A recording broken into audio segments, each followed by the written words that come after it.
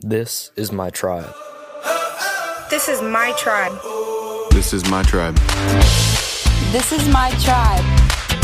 This is my tribe. This is my tribe. What's up? Welcome to the Tribe Night Messages podcast. Tribe Night is for students who are curious about faith and eager to discover how a relationship with Jesus could change their lives, their schools, and the Heartland. For more information, follow us on Facebook and Instagram at cstone.students or text tribe to 94,000. Hope you enjoy the message. What's up? How are you guys doing tonight? You're doing good. Vincent, I'm so glad that you made it into 2020. I'm so glad that all of you are here tonight with us, the first Tribe Night of the year. You guys having fun so far? What's up, Zach? How you doing, Zach? How's 2020 going for you? Pretty good. Pretty solid. I would be sad if it weren't. Excited 5-6 days into 2020, 5 days. And I am so excited about 2020. How many of you guys made some New Year's resolutions? Raise your hand if you're a New Year's resolution type of person. None of you. This is amazing. No one wants to get better this year. Or maybe you're like me, and every year you make a New Year's resolution, but by day number 7, you're done with it. How many of you fall into that category? Like, yes, right now at the gym, everyone's decided that they want to be healthy. So there's no parking spots at the hub. But give it a week and no one else will be there. Speaking of being healthy, I want to ask you a question. How many of you love to run? Like, you love running. When we talk about running, I'm pretty sure there's 2 different categories of people. There's the category of people that absolutely love running. And then there's the category of people that hate it so much they wouldn't even run if a scary clown was chasing them. You're out, Vincent, if a clown is chasing you. I don't like clowns. Here's my thoughts on running. When I was in high school, I was on the track and field team. I ran hurdles, and I loved it then. Now I'm getting a little older, and my knees are starting to hurt, so I don't love running as much as I used to. And just like you, some people hate running, some people love running, and believe me, I get it. But did you know that over 60 million people in the United States would say that they love running? 60 million people would say that they love running. And so as I was digging into that statistic, as we're talking about the chase, 60 million people loving running, that number seemed really high to me. But then I realized why they loved running. Running, unlike other sports, has very clear, defined rules to it. They say, go, you start running, and then it's over when you cross the finish line. I was eating at Buffalo Wild Wings with a student last week. Last week, I actually ate at Buffalo Wild Wings like 5 times, which is funny because their wings are good, but their service is horrible. We'll talk about that on another day. But we were sitting there, and this fascinating sport came on the TV. Anyone want to guess what the sport was? None of you are correct. None of you are correct. I'll tell you. The sport of curling came on the TV.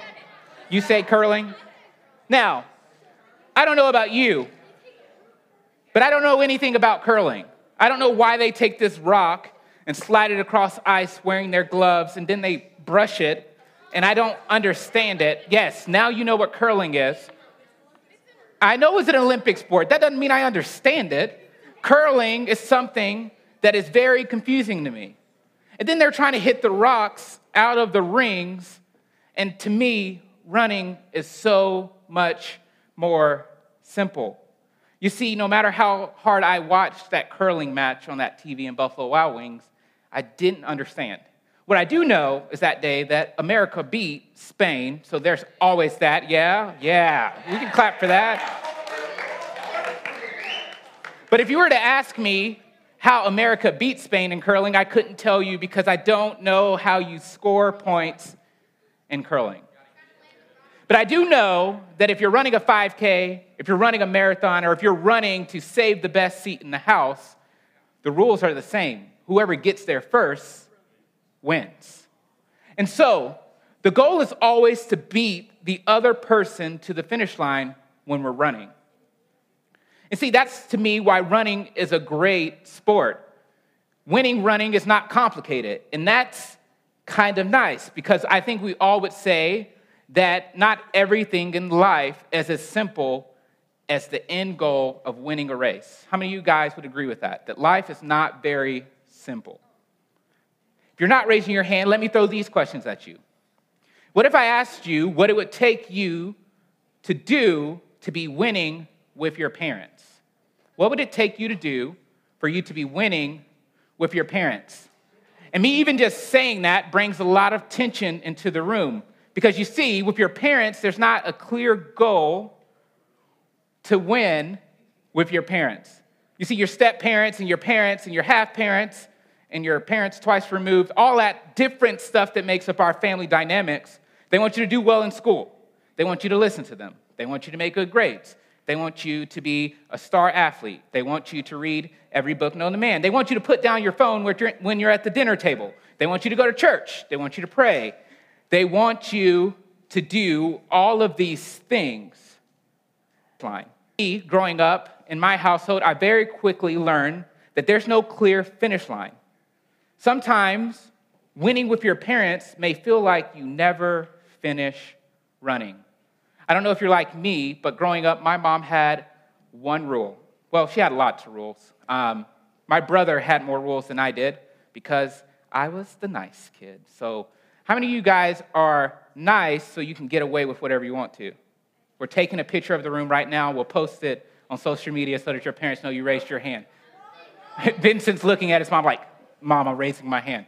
Like, I was the nice kid. My brother was not very sneaky, so he always got caught when he was doing something bad. Now, I'm not telling you to go be sneaky, but what I learned was that I never felt like I could win when trying to please my parents because the rules kept changing. So now, let me ask you another question. What if I asked you what it looks like to be winning in the friends department? What do you have to do to get all of your relationships in 2020 in the right place? I think we all have different friends. Some, you have to like all of their social media posts when they post them, or they'll call you out on it. Anyone have any friends like, don't raise your hand if you're sitting next to the person? Yeah, Vincent. Vincent's that person. He's not really that person. Or maybe they want you to hang out with them all the time or instantly text them back. And just like with your parents, friendship, and Luke raises his hand, friendships are very hard to find a clear, defined win or answer. So let's make one more question here. What if I asked you what it would look like to be winning in the faith department? Like, what does God want from you in 2020? What does it look like to win in the faith department? I mean, this is the ultimate question, right? This is why your parents want your parents to come week after week to church on Sunday morning or Sunday night at Tribe Night. This is why your parents want you in small groups. This is why your parents want you to read your Bible and to pray. What does it take to win in your faith? Maybe you think for you, the right thing to do is to stop doing the wrong thing. Maybe you need to text less and read your Bible app more. Maybe you think for you, you don't need to get as angry all the time as you normally do. Or maybe, just maybe for you, you need to stop looking at porn, smoking, drinking, and doing whatever is bad for you. Yes, I said porn in church. It's 2020. We're going there. Because the reality is, these things that you're doing in your life are stopping you from fully chasing after God and getting everything that he has in store for you.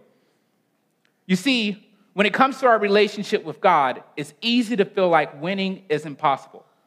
I've been there. I'm sure every leader in this room will tell you that they've been there. You wake up day after day. You start 2020 saying you're going to read the Bible in a year, and we are on day 5, and you haven't opened your Bible yet, but it's okay. Because our God is a God of grace, and if we're chasing the right thing in the right way, he will show you grace and mercy and forgive you and let you have a restart. Everyone say, restart. Everyone say, restart. You see, when it comes to our relationship with God, like I said, it's easy to feel like winning is impossible. Like we're running, but there's no finish line. And so maybe some of you, day 5 of 2020, have already reached the point where all of this stuff seems overwhelming. 5 days into the year, and some of you are already feeling anxious. A lot of you go back to school tomorrow or this week. Some of you may have went back to school last week. And we're 5 days into the year, and you're feeling anxious and overwhelmed. You're trying to figure out how you're going to juggle your social activities, your schoolwork, and this thing we call a relationship with God. You come to church and you hear about all the stuff God expects you to do, and you're exhausted just thinking about it. How are you going to fit in reading your Bible and praying while at the same time trying to play Fortnite and Call of Duty and basketball practice? What? Am I calling out y'all? I'm not calling you out. I'm not calling you out.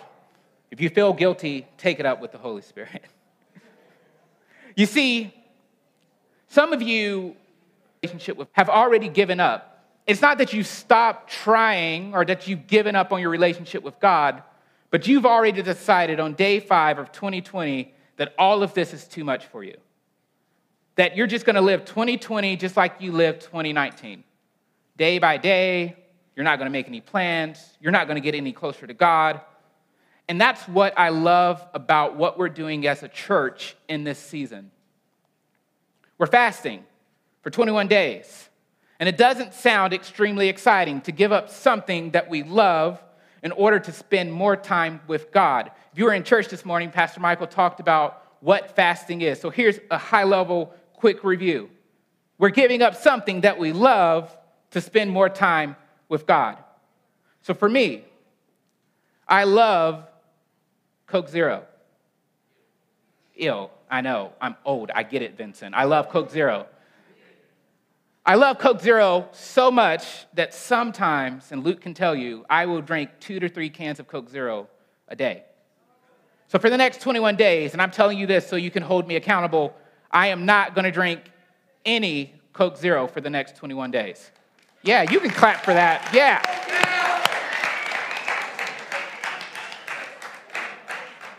For some of you, it's not Coke Zero. For some of you, it might be your video game addiction. For some of you, you've been on Christmas break and you've done nothing but sit in front of your TV and play video games all break long. For some of you, it's your social media addiction. You do none of it. So we're going to give you a calendar, like Luke said. See, they're doing TikTok dances on the 3rd row over here. I don't know what's happening in the world. So we're going to give you a calendar when you leave tonight, and each day of the calendar challenges you to give up something that you love in order to spend more time with God. Now, here's the key about fasting. I don't want you to miss this. When you give something up, that doesn't mean that you need to replace it with something else that's equally as addictive. So if I give up Coke Zero, that doesn't mean I need to start drinking Dr. Pepper because I want a Coke Zero. That means in those moments when I'm craving the Coke Zero, like Pastor Michael said this morning, I need to tell my body, no. I need to spend time with God. I need to pray. I need to read my Bible so that God can strengthen me. Just drink Coke. Coke is disgusting. Oh, we're not, no. What we're not gonna do is better than throw of how Pepsi is better than Coke, because that is a lie. Pepsi is not better than Coke. If we're doing anything in 2020, we're telling the truth. And Pepsi is disgusting. Okay. So, to unpack this thought today, we're going to look in the book of Luke. The book of Luke. And in this particular passage, Luke is writing about a moment when Jesus visited two of his closest friends and disciples, Mary and Martha. Now, in this particular culture, when someone visited your house, it was a big deal.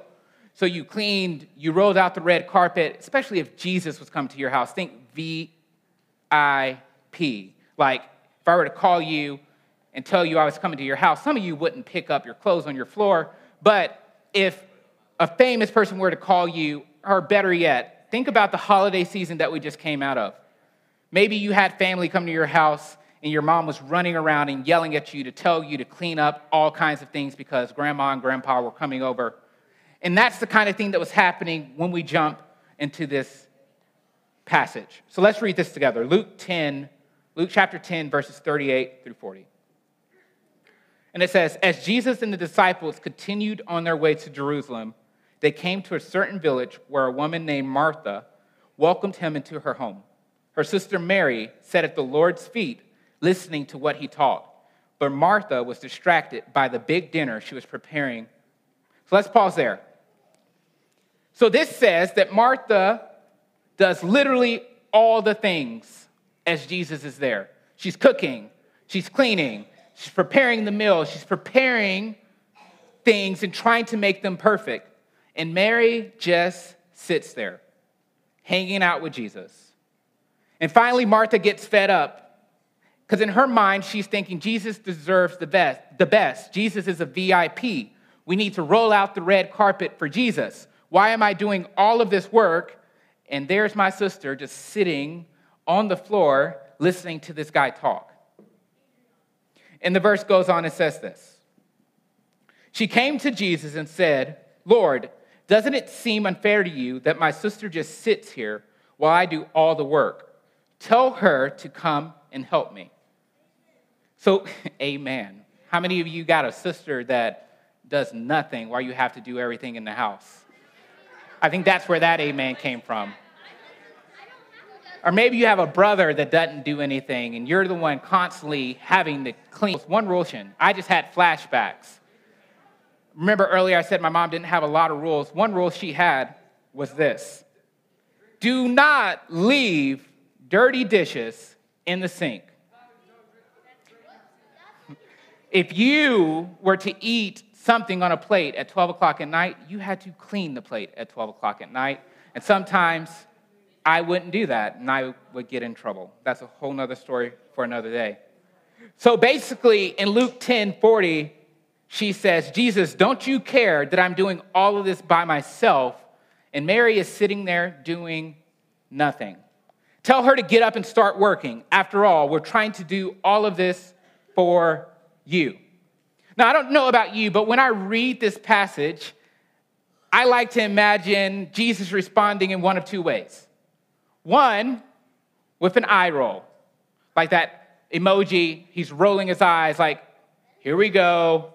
Martha is being an annoying tattletale again. Or I imagine Jesus responding this way, like a way that your parents would respond and saying something like, hey, you're right. Mary, why don't you get up and help your little sister out? It's only fair that you share the work. But that's not what Jesus says at all. So let's look at Luke 10:41 to 42. And it says, but the Lord said to her, my dear Martha, you are worried and upset over all these details. There's only one thing worth being concerned about. Mary has discovered it, and it will not be taken away from her. This response is kind of surprising, right? Here it is, Martha's running around doing all this work, and Mary's just sitting there. And the Lord says, my dear, lighten up. Like, it's okay.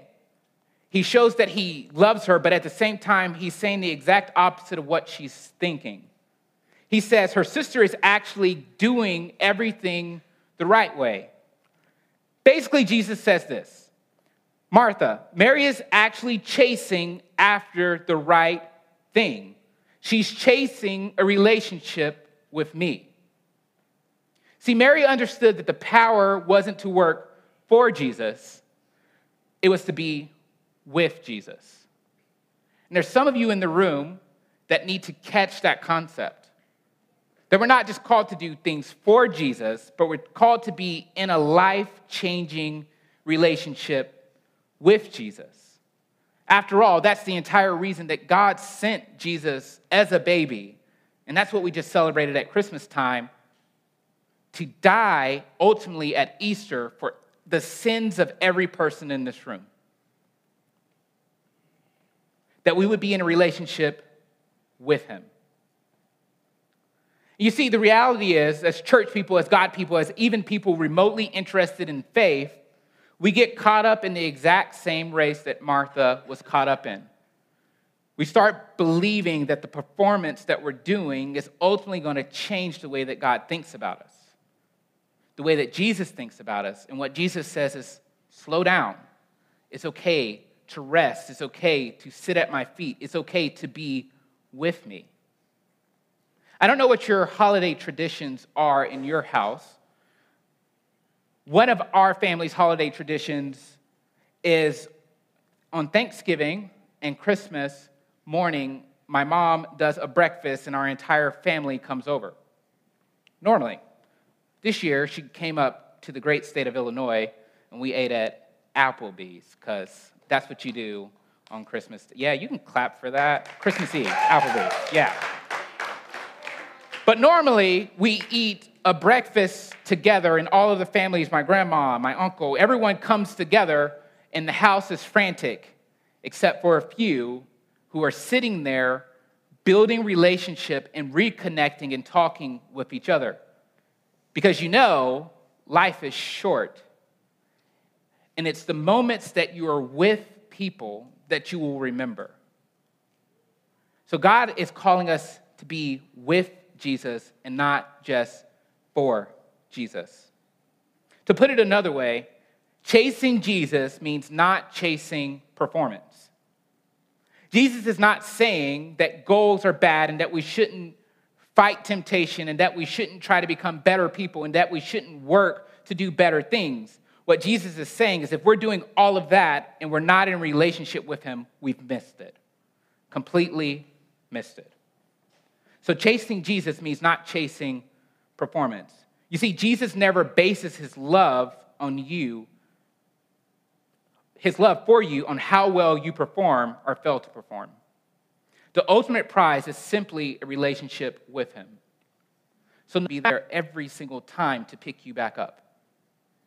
No matter how many times you lose your temper and get angry, all you have to do is say, hey, Jesus, I'm sorry, and I need you to help make me a better person, and he will be there to pick you up. Because you see, all of this is about a relationship. He wants us to be with Jesus. His love for us is based on his decision to love us in spite of our performance. So no matter what you do, Jesus will always love you. He loved you so much, like I said earlier, that he died on the cross for everything that you've ever done, for everything that you did this morning, for everything that you're going to do in the future. But that doesn't give us a right to just go around and do whatever we want to do. What it means is that we strive for a relationship with Jesus. Just because I married my wife, just because she said yes, just because I got down on one knee and we walked down an aisle and we kissed, doesn't mean that, did you say ill? You know that's how that works, right? Just because I went through all those actions doesn't mean that I stopped pursuing my wife. I still pursue her. I still tell her she's beautiful. I still take her on dates without our crazy son that's almost 2 that likes to terrorize our house. He's not crazy. He's just a little wild. He's a little wild, but what 2-year-olds aren't wild? But that means that despite all of that, I will pursue her. Just like despite what we do, Jesus will pursue us. And band, you guys can make your way back this way. This means we can stop worrying. It means we can stop feeling guilty all the time. I don't know about you, but I remember when I was your age, I would make decisions on Sunday, and then I would completely get depressed on Monday when I screwed up or did something wrong or sinned, and I felt like God would never love me or God could not forgive me. But when you're in a relationship with Jesus, and you're not just doing it for Jesus, you realize that no matter what you do, he will forgive you. It means we don't have to be exhausted worrying about how God feels about us. We know exactly how it feels about us. It means that just like Mary, we can simply rest and spend time with him. So this week, I want to encourage you to change what you're chasing. Together, let's commit to stop chasing perfection. We don't have to be perfect for Jesus to love us. Jesus loves you so much. If I could sit down at a coffee shop or at Buffalo Wild Wings with every single person in this room and look you in your eyes and tell you that, because I wish I could do that, because I know that ultimately, once that clicked for you, that it could potentially change the way that you view your life. Jesus loves you so much. You don't have to be perfect. We can also stop chasing religion. Now, there's nothing wrong with coming to church, but if you're putting coming to church over your relationship with Jesus, you're doing it wrong. And what I mean by that is, yes, you should come to church. Yes, you should come to Tribe Night. Yes, you should get in a tribe group. But if you're doing it just so that people see you doing it, or if you're doing it just so you can check a box off your to-do list, or just to please your parents, you're doing it for the wrong reason. In 2020, we're going to decide that we're not chasing religion. We're chasing relationship with the Creator that created everything. Everything that is around us, God created. So as you know, I recently moved here from Alabama. And Roll Tide, you're catching on. Hey, they won their bowl game. That's all we can ask for. But I recently moved here from Alabama, and a lot of times you or people that live here in Southern Illinois would ask me, why would you move here? And one of the things that I discovered recently is that this area is so beautiful. Like just the hiking in the lakes and the scenery that happens around us is so beautiful. The Bible tells us that if we don't cry out to God, if we don't praise God, that he will make the rocks do it. And so the next time you're outside driving home or riding home in your car, instead of popping your headphones in and watching things on your phone or Snapchatting or TikToking, just take a moment to look out the window and admire the beautiful creation that surrounds us here in Southern Illinois. And the last thing that we're going to stop chasing in 2020 is sky-high expectations. Instead of chasing all of those things, I want you to simply chase Jesus with everything that you have. So if you will bow your heads and close your eyes. You see, Mary understood a fundamental truth. We don't have to get ready before Jesus will spend time with us. Jesus is willing to step down into our mess, and he proved that when he came as a baby. We don't have to clean ourselves up. We don't have to stop sinning. Now, Jesus does want us to eventually get better. But we don't have to be perfect before Jesus will meet with us. We don't have to be good enough to be good with him. You see, Jesus was good enough for all of us, and he welcomes us because he wants to be close to us. And nothing you do will ever change the reality of that statement. For someone in this room, you need to hear that. Nothing you have done in your past, nothing you will do in your future will ever change the way that Jesus thinks about you. Remember last semester we talked about how despite ourselves, despite our sins, before we even said our first words, that Jesus chose us. So the question is, what are we going to do in response to that? You see, when it comes to chasing Jesus, it may be easier than you think because He isn't running from you and telling you to catch up. He's running towards you. So I want to encourage you not to get distracted. Don't overcomplicate your relationship with Him. When you stumble and fall, say you're sorry and ask Him to pick you back up. And He'll be there waiting for you. You see, we never grow if we stay the same. But none of that is a requirement to have a relationship with Jesus. And none of it will keep us away from Him. When it comes to chasing Him, perfect performance isn't required. And God, I just come to you right now and I thank you for everything that you're already doing in 2020. But before we get excited about the things that you have ahead of us, we want to pause and thank you for the things that you did for us last year. God, for some of us last year, we lost grandparents, our friends. Some of us lost jobs and starting places on sports teams. Some of us battled anxiety and depression. Some of us were friendless and just searching after what you had next for us.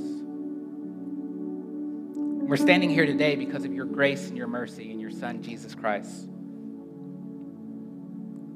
And God, as we look forward to what you have for us this year, we pray that you will continually remind us that we're chasing after time with your Son, Jesus. That it's not bad to do things for Jesus, but ultimately you're calling us to be in relationship with him. God, I thank you for sending your Son to die on the cross for my sins, for the sins of every person that's in this room. That before I was even born, before I even took my first breath, you decided that I was worth sacrificing for. And God, as we get ready to go back in a time of worship, I pray that you just help us to sing these songs as a praise and a prayer to you. That you help us to worship you with reckless abandon. That we don't care what's happening around us. That we're not self-conscious of how loud we're singing or if we're raising our hands. That we will just worship you because we want to be with you.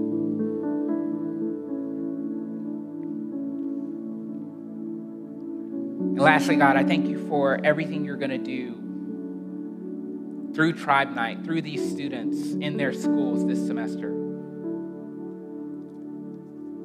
I thank you for the honor and privilege of just being a very small part of what you're doing here in Southern Illinois.